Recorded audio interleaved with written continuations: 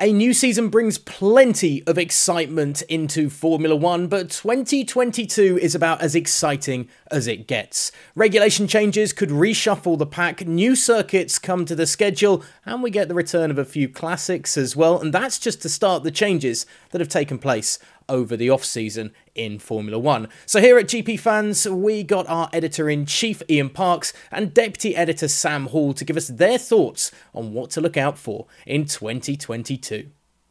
So what can we expect from the new Formula One season? Well, point number one for me surrounds Max Verstappen.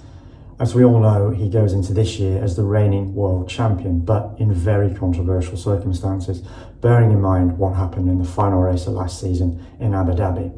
Max says there's no asterisk above his head, that he has nothing to prove, and that may well be so, but deep down you have to be wondering whether all those comments, all those criticisms that Lewis Hamilton should be deserving of his 8th world title probably hasn't just got under his skin a little bit.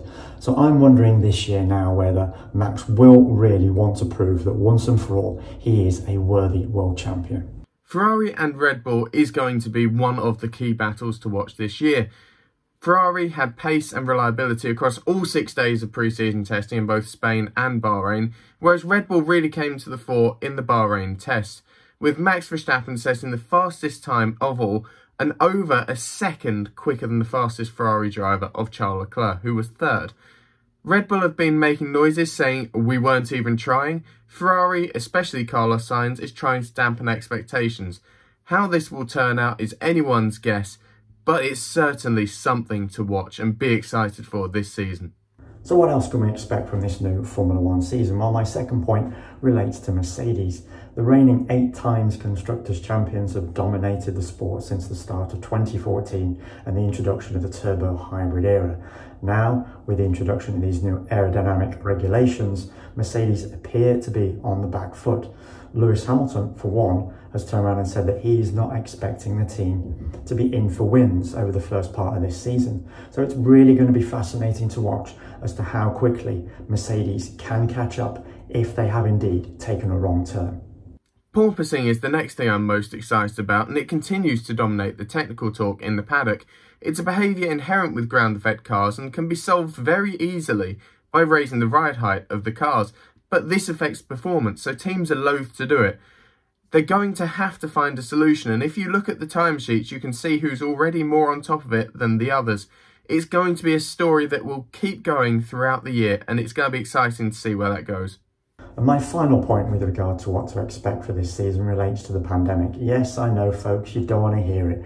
We've had 2 full years of it, 2 full years of lockdowns and restrictions.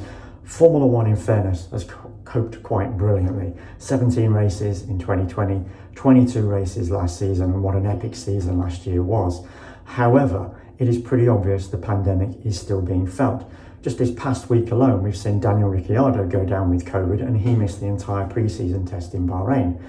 And just most recently, of course, Sebastian Vettel is out of this weekend's Bahrain Grand Prix.